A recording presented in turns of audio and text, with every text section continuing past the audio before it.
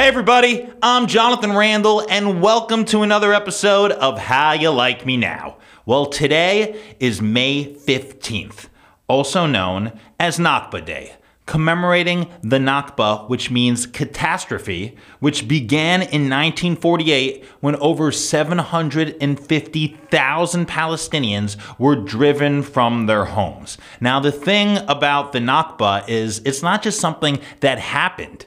It's something that has been happening for the past 75 years and is currently happening right now. Where under Israel's occupation, Palestinians face discrimination, land and property seizures, home demolitions, restrictions of movement, administrative detention, raids, beatings, and killings, just to name a few. So for the first time, the UN will commemorate Nakba Day with an event that serves as a reminder of the historic injustice suffered by the Palestinian people.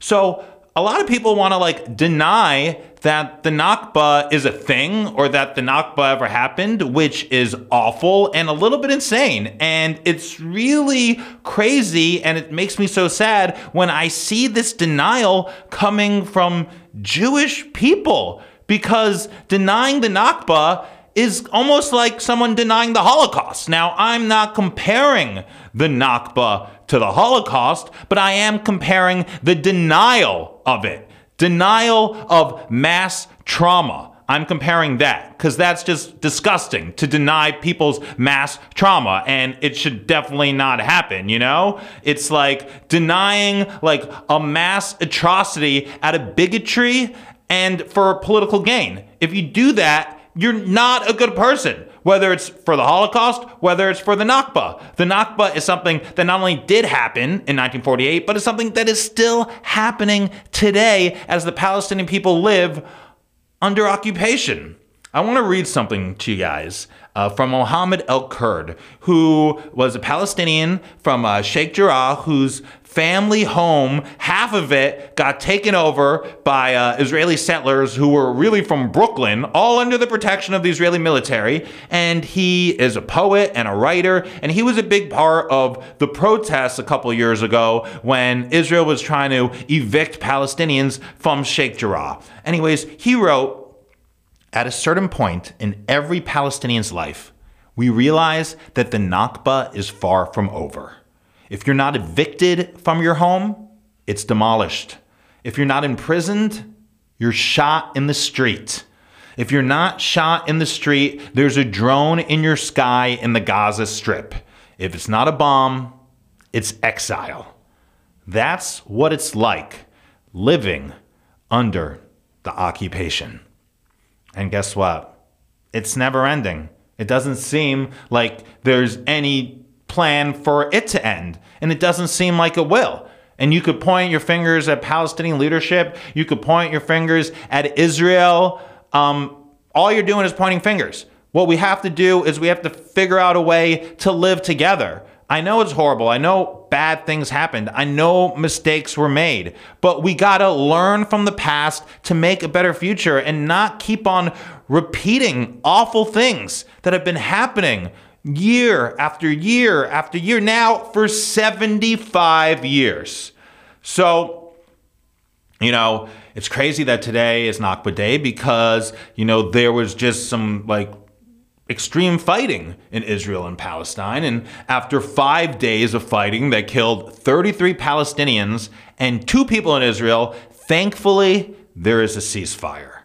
So what happened was Israel targeted 3 leaders of the Palestinian Islamic Jihad, which I think really needs a name change because it's not doing any favors for the image of Palestinians or for Islam. And don't get me wrong, I'm not a fan of the PIJ, but Israel didn't just kill 3 of their leaders. They killed their wives and their children all while they're sleeping, which I kind of have a problem with, especially coming from the most moral army in the world, all right?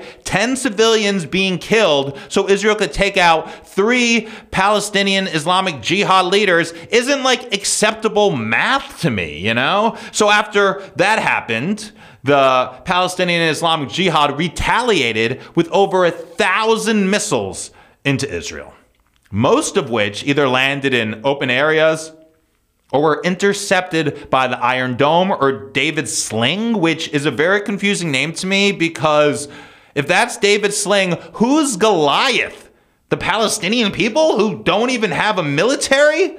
Who, with their 1,000 missiles, managed to unfortunately kill just one Israeli, an 80-year-old woman, an old woman. That's what they did. That's who Goliath is. And they also killed a Palestinian laborer in Israel. And apparently, you know, their missiles always misfire from Gaza. And that happened again this time. And I guess they killed 3 people with a misfire. Apparently 2 were children. And I don't know, those don't sound like the actions of a Goliath to me. All right? David Sling sounds more like Zionist propaganda.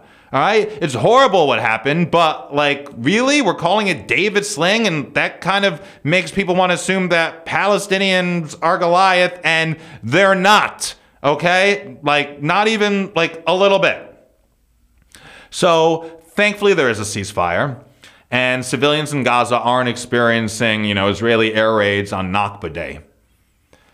You know, people don't want to recognize that this day is even a thing, which is just so absolutely insane. I mean, there has to be mass awareness. I mean, when it comes to America, you know, the story of Thanksgiving has changed. And now people could be open and honest about what happened and how the Native Americans were pretty much, you know, decimated and killed. That's the real story of Thanksgiving. People want to call it Indigenous Peoples Day. And yes, I guess America came from that. Is it a good thing, a bad thing? That's definitely up for argument. But you can't deny what happened to the Native Americans, just like we can't deny what happened to the Palestinian people back in 1948 and what's been happening to them ever since living under Israel's occupation. We can't deny it. It's happened and it's real, and we have to, you know, we have to say this did happen. We have to acknowledge it. How are we supposed to move forward? How are we supposed to even think that there will be peace when we can't acknowledge the bad things that have happened? So one of the bad things that has happened was the killing of Shirin Abu Akleh, who was a very respected Palestinian journalist who was killed a little over a year ago in the West Bank by Israeli forces. And finally, 1 year after she was killed, which that date was last week, an Israeli military spokesperson apologized for her death, which, while is a little too late, it is a long way from blaming it on Palestinians, which they originally did. You know, many people believe that she was deliberately shot, okay? I mean, her family is still trying to get an investigation into her death. The U.S. Department of Justice and the FBI had opened an investigation, but Israel refused to cooperate. The family is trying to get the ICC to open an investigation. Of course, Israel doesn't want to cooperate with them either. According to a report from the Committee to Protect Journalists, since 2001, Israel has not charged or found any of its soldiers accountable for killing 20 journalists, 18 of which were Palestinian. And the same report says that the Israeli military show no respect for the press insignia and accuse journalists of terrorism without any evidence. This, you know, even Palestinian journalists, even, you know, freedom of press isn't really there. Israel likes to say it's only democracy. You know, this representative that apologized said, oh no, you know, we respect the press. It's important to have the press. Well, it doesn't seem that way when 20 of them were killed and nobody faces repercussions from it. I mean, I didn't make up the expression, actions speak louder than words, but it is totally true. So, you know, there was just all this fighting. There was just, you know, airstrikes and missiles going back and forth. 33 people, lots of kids, civilians killed in Palestine. Unfortunately, an elderly woman was killed in Israel. People dying that don't need to be dying. They need to be living in peace. But I don't know, how Israel could say that, they want peace. They're advocating for peace. They're trying to get peace when this week, on the 18th, again, year after year, we will have the sickening flag march in Israel, which is when thousands of ultra-nationalist, let's take that again. It's when thousands of ultra-nationalist Israelis march through the Muslim quarter in Jerusalem's Old City, and guess what? They do so chanting things like "Death to Arabs" or "Your village burns" or other racist and Islamophobic slogans provoking Palestinians and making Jews everywhere look bad. I mean, what is going on with these people's heads where they think that represents Jewish people in a good way when there's videos circulating of them screaming "Death to Arabs" or saying "May your city burn"? They're singing "May your city burn" as they go through the Arab quarters. They're provoking Palestinians. That's what they're doing. They're provoking Palestinians. They say, no. We're just trying to celebrate and mark the reunification of Jerusalem, but they could do so without going through Damascus Gate, without marching through the Muslim quarter. They could have this march if they want and not do it, but they don't want to just have the march. They want to rub it in Palestinians' face as much as possible, display their dominance, and try to get a violent reaction out of the Palestinian people so they could again play the victim, even though they are the ones that are provoking right now. So I think this march is horrible. You would think after 5 days of rockets and missiles and airstrikes that, Israel would want to ease tensions. After all, they're the ones that want peace so bad, If it was up to them, there'd be peace. But, maybe it would be better for peace if you didn't let extremists march through the Muslim quarter.